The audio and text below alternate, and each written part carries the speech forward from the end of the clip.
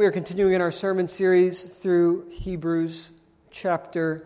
Through Hebrews, today we will look at Hebrews chapter 8. We live in a society that cherishes and values new and improved. One of my favorite scenes from the television show Seinfeld is when Elaine is walking down the street with some guy that she has just had dinner with, and they had pizza. And they're discussing it, and they had stuffed crust pizza. And the guy was like, "Oh, it's pizza. It's stuffed crust pizza. What's the big deal?" And Elaine says, "It's going to be a long time before they find somewhere else to put more cheese in a pizza." Right? For Elaine, stuffed crust was new and improved. But at the end of the day, it's just pizza with more cheese. How many of us are targeted, either in social media or on TV, with new and improved? These new shoes are going to improve your comfort.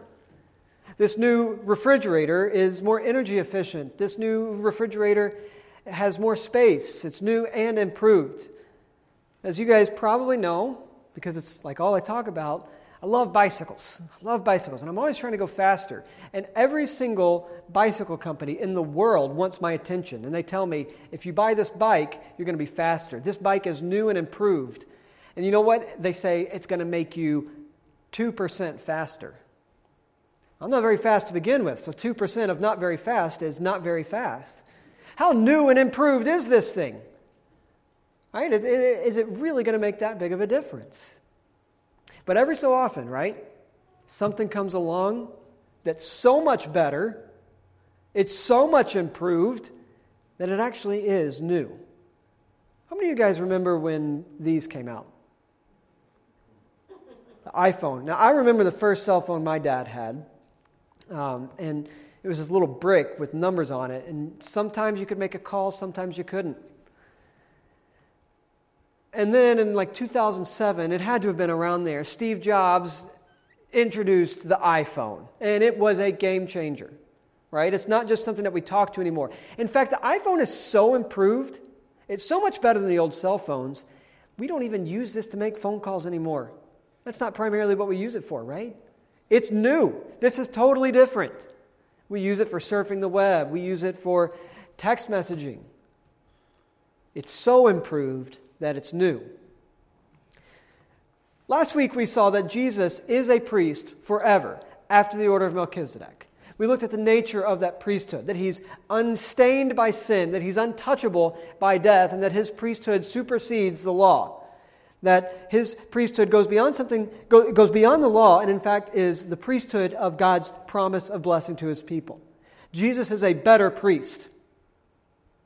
In our text today in Hebrews chapter 8, we're going to see that Jesus' priesthood is so much better, it's so much improved, that we can actually say it is new.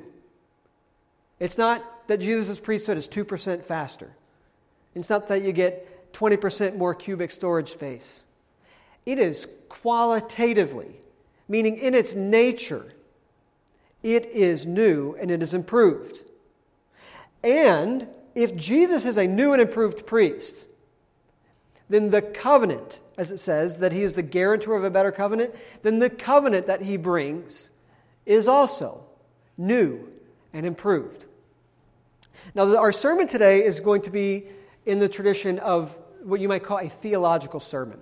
If you came here today and you were hoping for 10 steps on how to have a better marriage, or 10 steps on how to have better finances, you came to the wrong church. We never preach that sermon, right? Because we believe that's not what we think is going on here. This isn't a self-help class.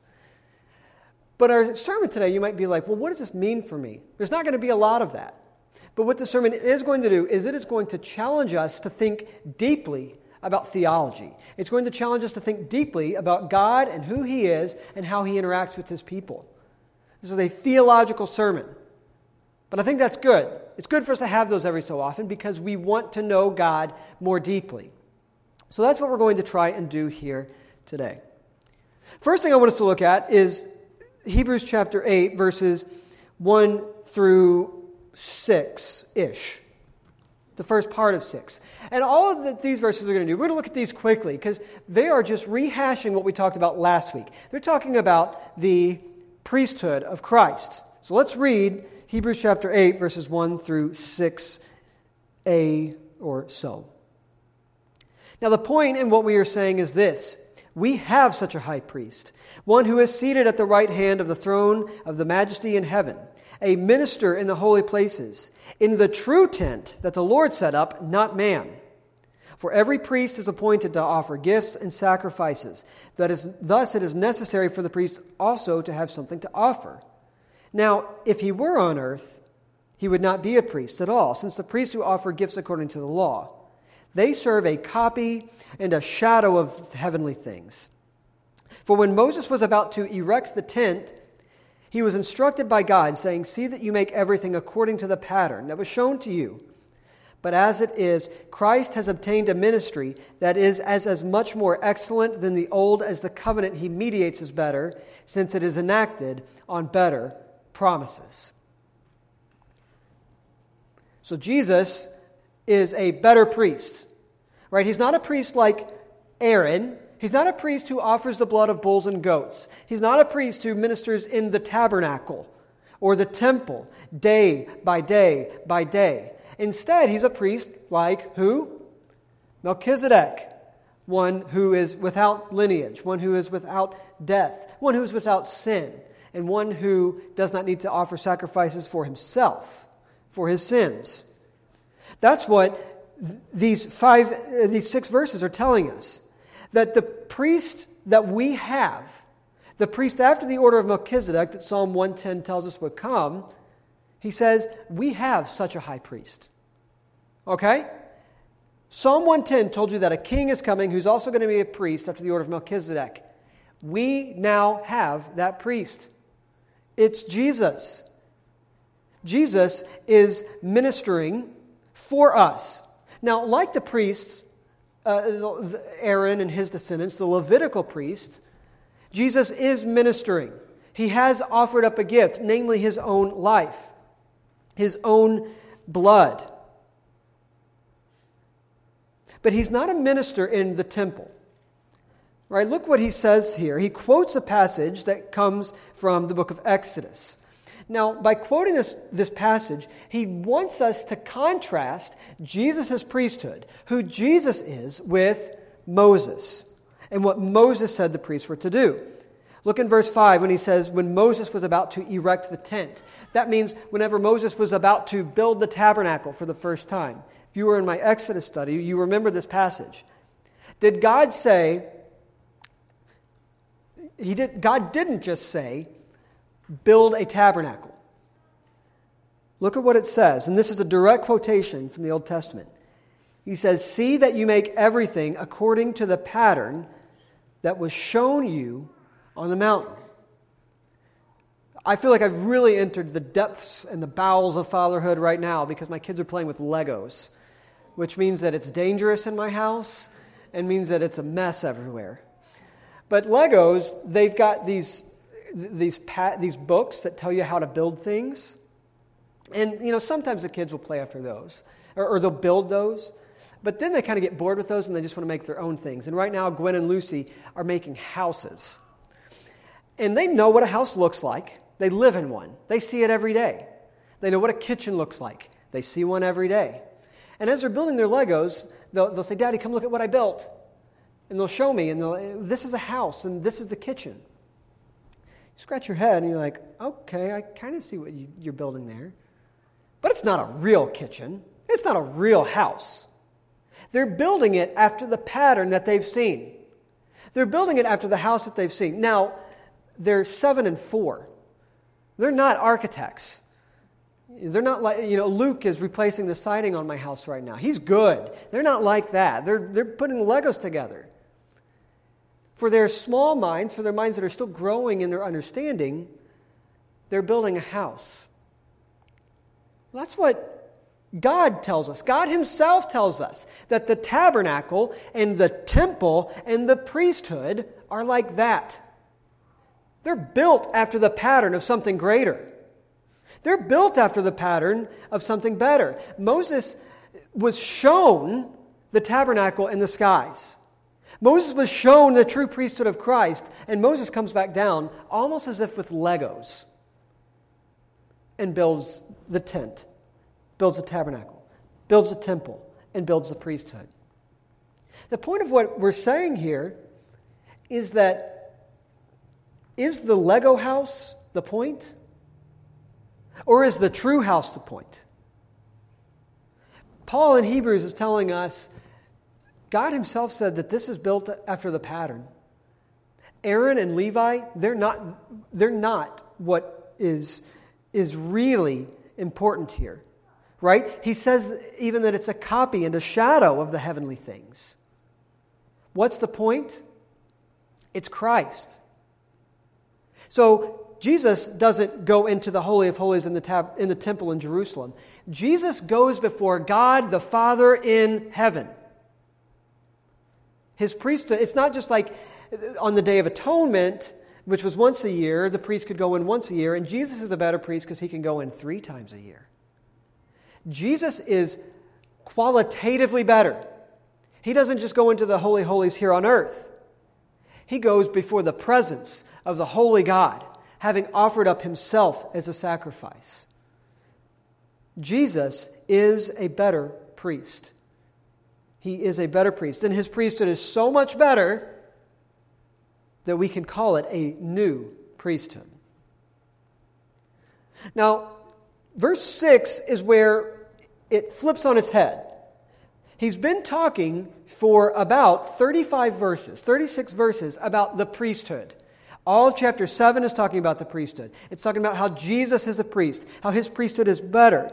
But in verse 6, he switches. And he says, because Christ has this better priesthood, because he has obtained a ministry that is as much more excellent to the old priesthood, right? It's so much better that he also mediates a better covenant. Jesus is a better priest, so he gives us a better covenant. Jesus is a new priest, so we have a new covenant. Now, I think it's important to just define for us what a covenant is.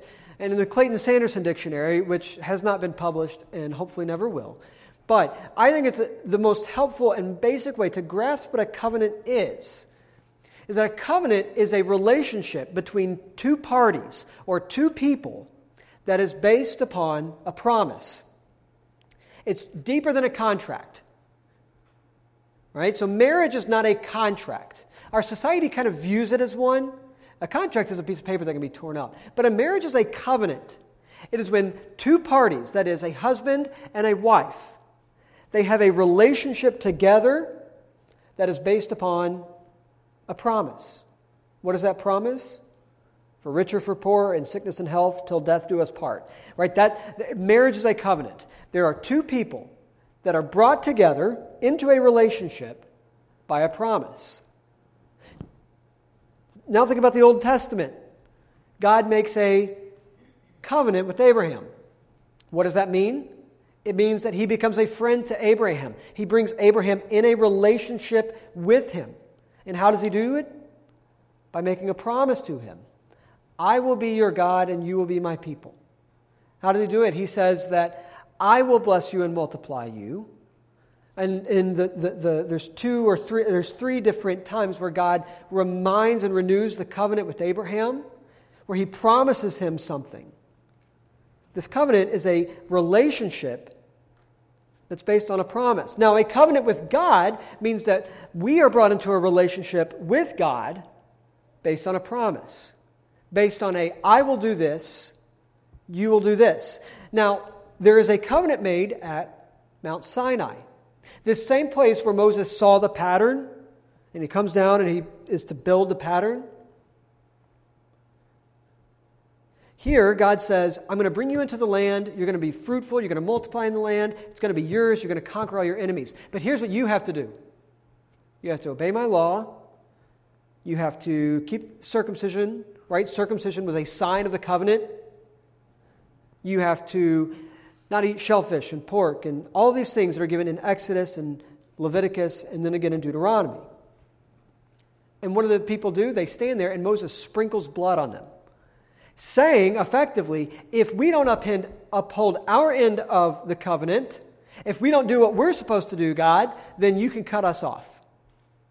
Then our blood is to be spilt. That was the old covenant.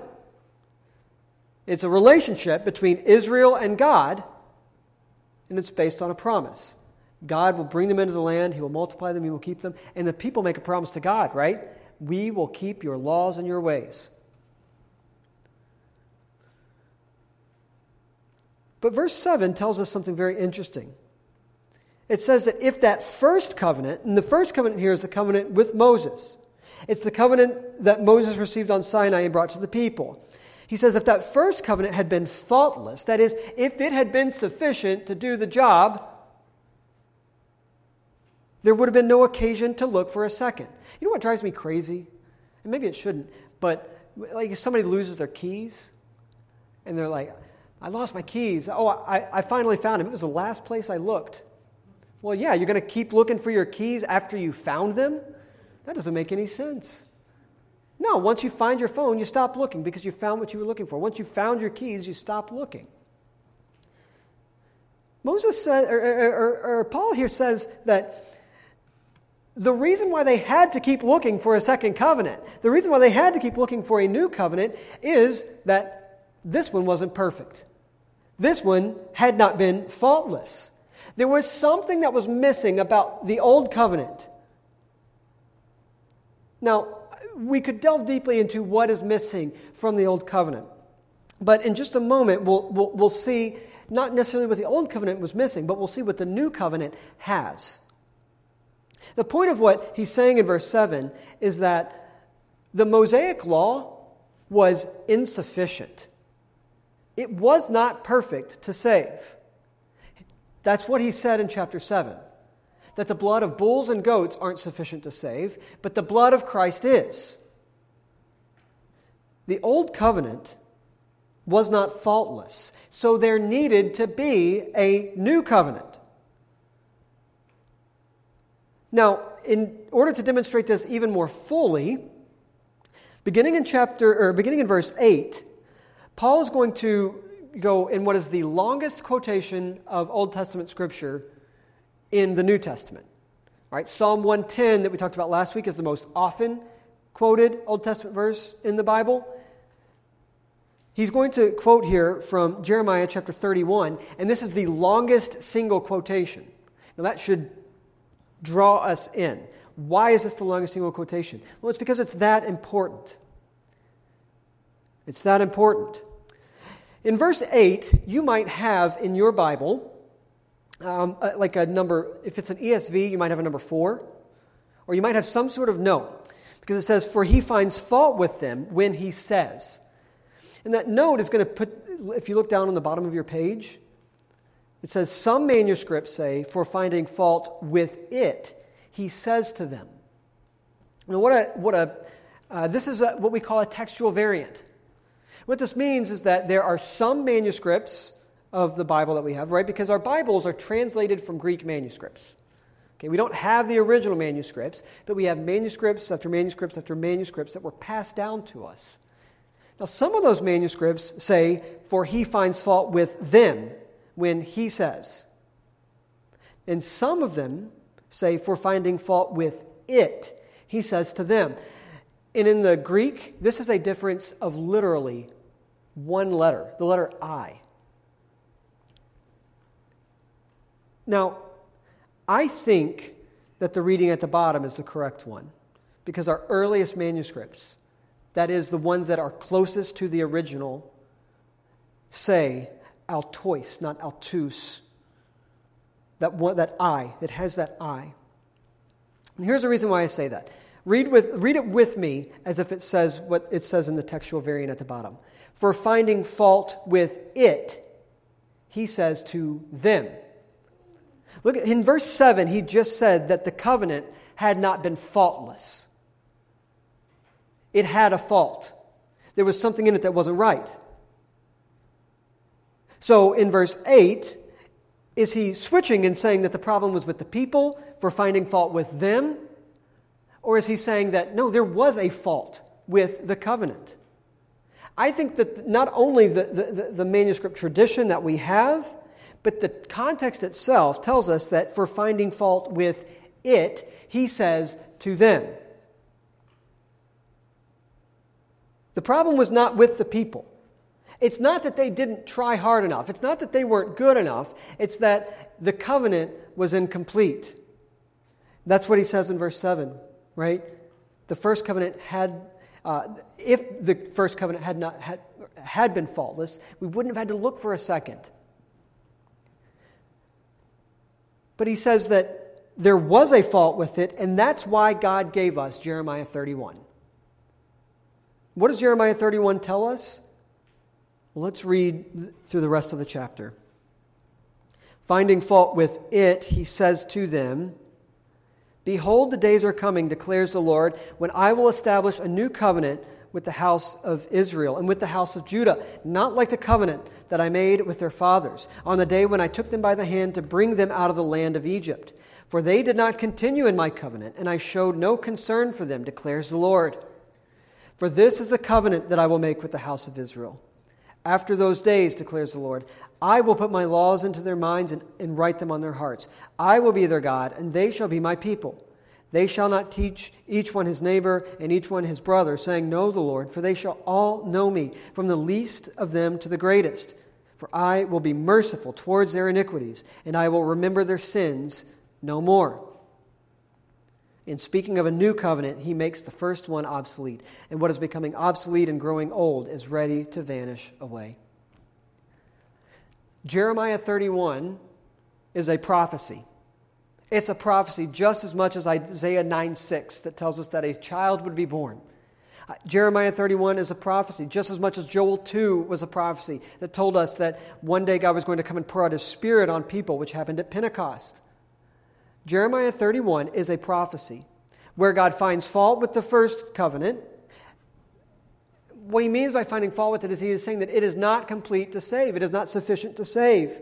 And we know that it's not sufficient to save. It's not sufficient for this relationship between God and man, so that he gives a new covenant.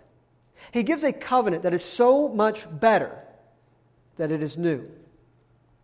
So as we finish up this text this morning, I want us to look at 5 or 6, depending on time, things about the nature of the new covenant. What is it about this new way in which we relate to God because of Christ as a better priest that makes it different, that makes it unique, that makes it better? The first is that the new covenant is eschatological. That's a big theological word, I know. But eschatology is simply the study of end times. It's the study of the last things. It's the study of, behold, the days are coming, or on the day of the Lord. Whenever we see passages of Scripture that talk about the days are coming, or the day of the Lord that shall come, these are talking about the end times. Now, for the past 150 years in American culture, we've really kind of gotten a brain full of spaghetti noodles about eschatology. Because a lot of times we walk down the grocery store aisles and National Enquirer will tell us the end of the world is coming. Books like The Late Great Planet Earth by Hal Lindsey are national bestsellers, and they're more concerned with telling us that whenever John saw crickets in Revelation, he didn't actually see crickets. He saw Apache helicopters. He just didn't know how to describe it. And so whenever we think about the end times, so often we think about, cracking a Bible code, or we think about is this war the war to end all wars? Is this going to be the end of the world? In some ways, eschatology in the Bible is much simpler than that, but it's also much deeper. Eschatology tells us the story of how the world and its history will unfold. And what are the two greatest events that have ever and will ever occur in the history of the world? The first is the coming of Christ. His birth, His life, His death, His burial, and His resurrection and His ascension into heaven. If you were to draw a timeline of history, it looks flat. It's all humanity, everything going on. And then, boom, like a lightning bolt, Christ comes.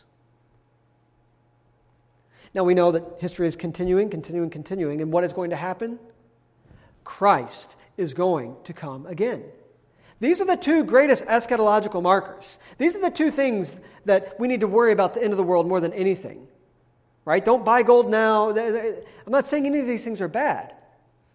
But what I'm saying is that to properly understand eschatology, we ought to seek to understand Christ.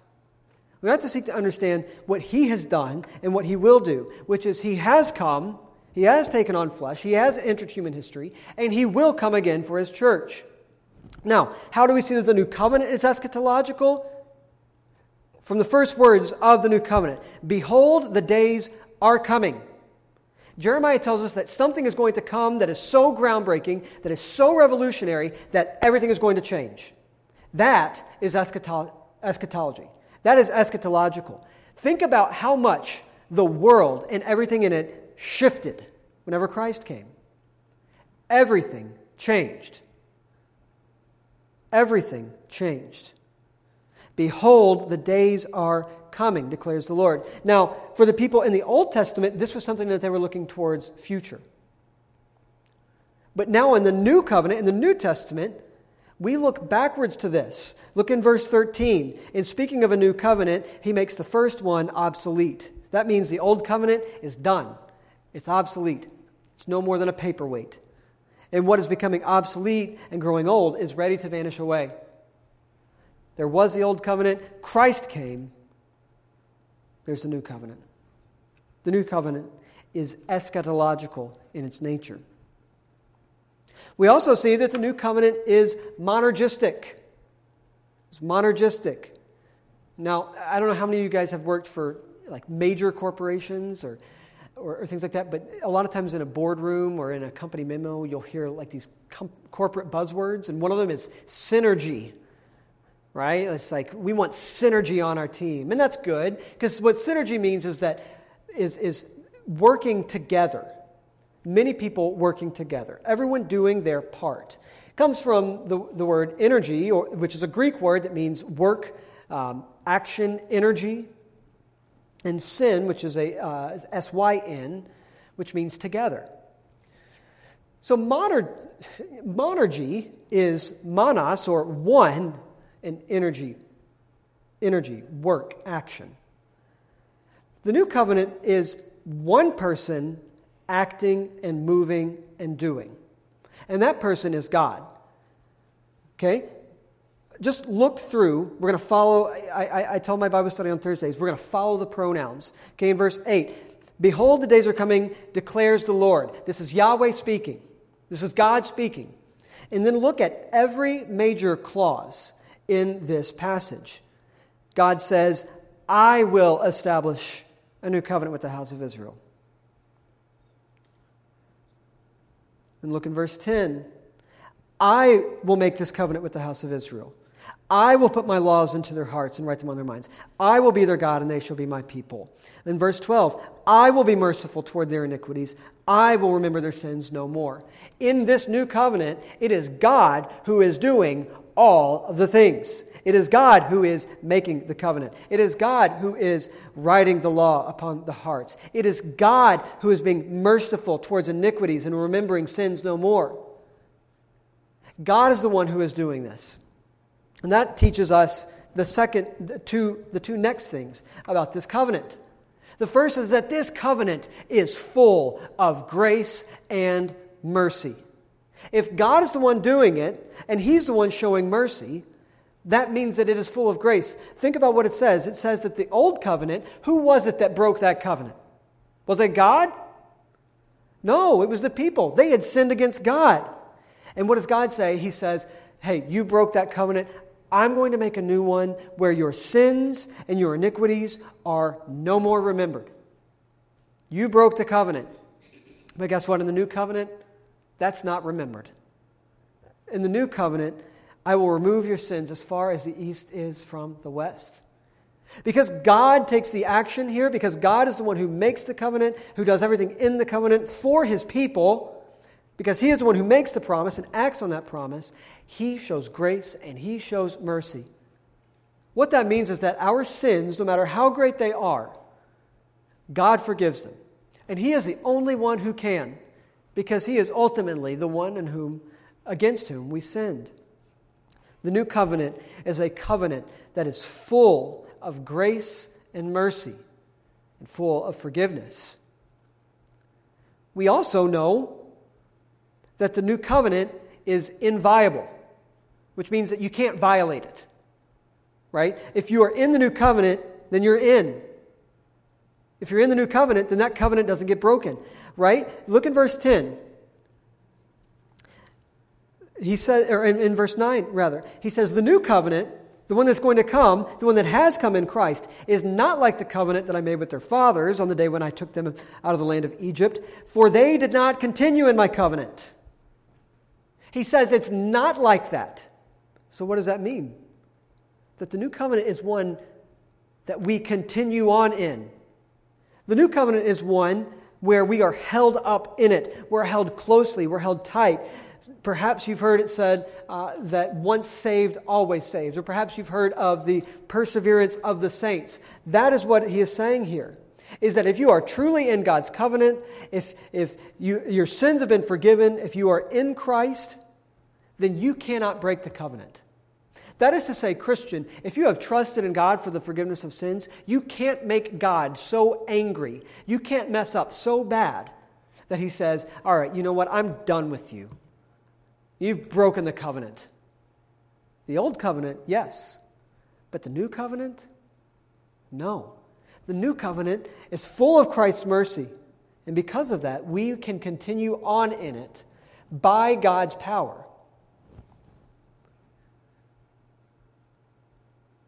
The fifth thing that I want us to see about this covenant is that the old covenant was external.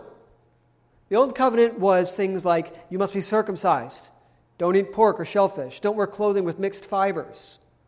Right? It was very much the external things that demonstrated that you were a member of the covenant. But the new covenant is not external.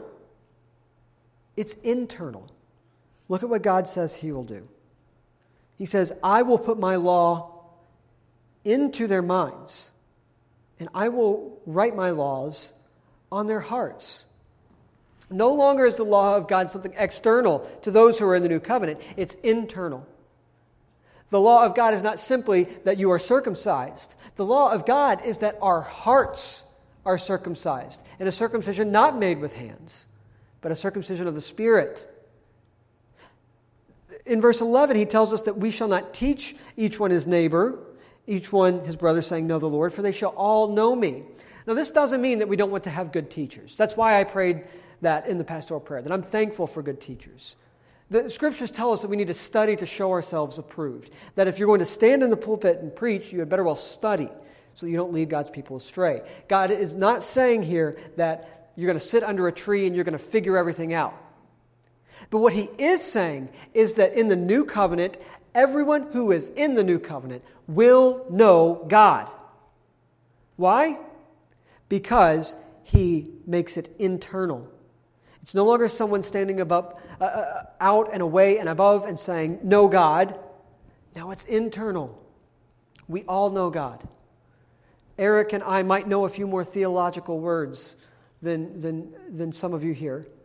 But that does not mean that we know God more. You can have a deep and abiding relationship with God where you know Him. Because it's internal. The work of the Spirit in our hearts, where He writes His laws into our hearts and our minds. It's not simply what we do, but it's what God has done in our hearts to raise us to new life in Him. Last thing that I want us to look about the nature of the new covenant is who is in the new covenant. This is an important question. Because just down the street, there's a church that we agree with on very many things. It's Westminster Presbyterian Church. They preach the gospel, and that's very good. We want to stand together with them on the gospel. But as Presbyterians, they believe something that is different than Baptists. That is to say, as Baptists, we believe something unique and distinctive.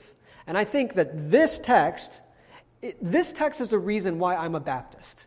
Let me put it that way. You want to know why I'm a Southern Baptist? You want to know why I care? It's because of this text right here and what it tells us. Because there's part of me that would love to baptize my children.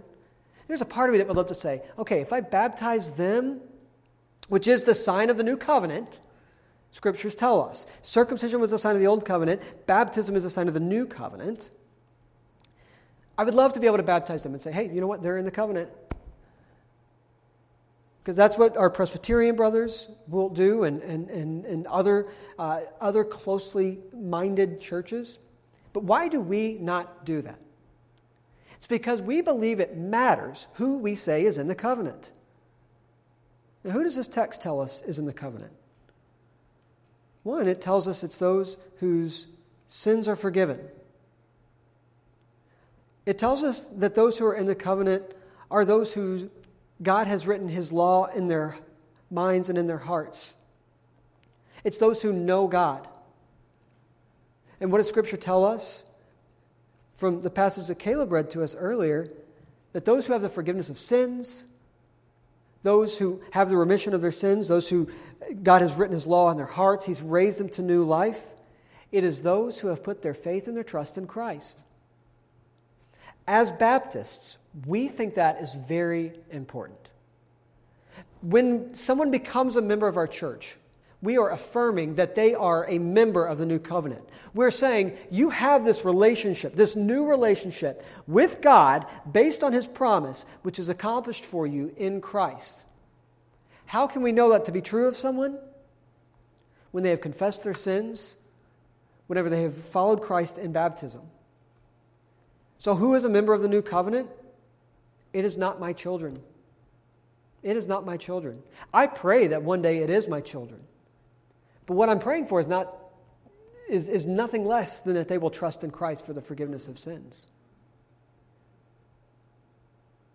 The new covenant is for those who are in Christ. The new covenant is for those who have placed their trust and their faith in Christ.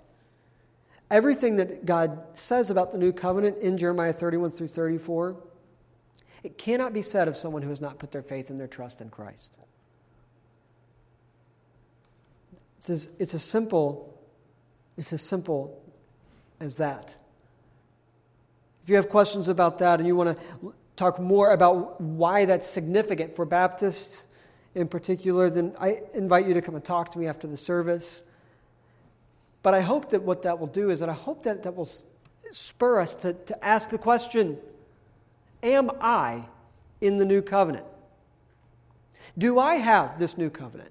Because whenever this book was written, it was written to a Jewish audience who had trusted in Christ, but they were tempted.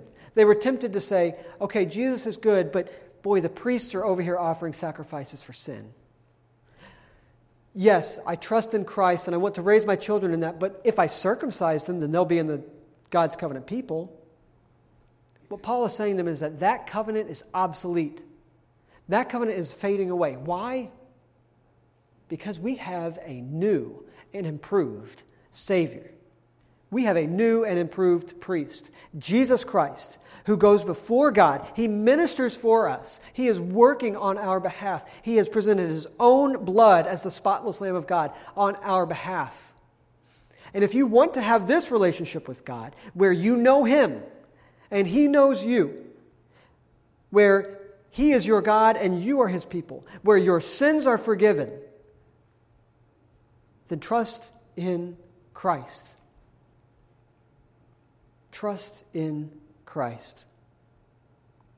In our world of new and improved, I can't tell you, I'm not a Consumer Reports magazine. I'm not Better Homes and Gardens. It's going to tell you this blender is better than that one. But Scripture does tell us and makes it very clear to us that Christ is a better Savior. Christ is a better high priest. And He's so much better, and He is so good, in fact, that we have a new covenant.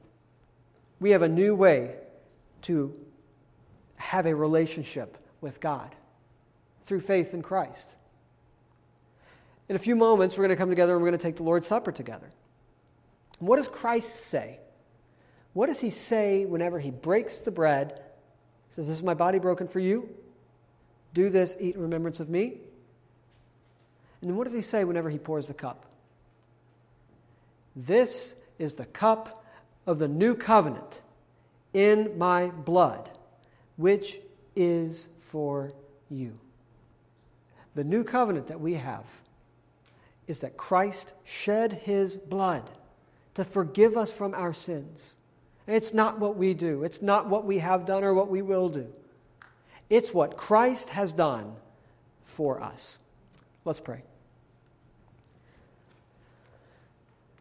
Dear Father, we thank you that Christ is a better priest. We thank you that he is a better Savior and that he brings us into this better covenant, this new way in which we have a relationship with you, a relationship which you have instituted, which you will hold, a relationship where you have forgiven us from all of our sins, a relationship where you have made, where you dwell in us. It's no longer external to us. We thank you that you have made this church your covenant people. Dear Father, I pray that as we've heard big theological words, that we won't be wowed by these big words, but that we will be wowed by the Savior that they teach us about. Help us to understand the true depths and glories of the gospel, that Christ is ours, that we are his, and that because of what he has done, his shed blood on the cross, we will live with you for all eternity. It's in Christ's name we pray. Amen.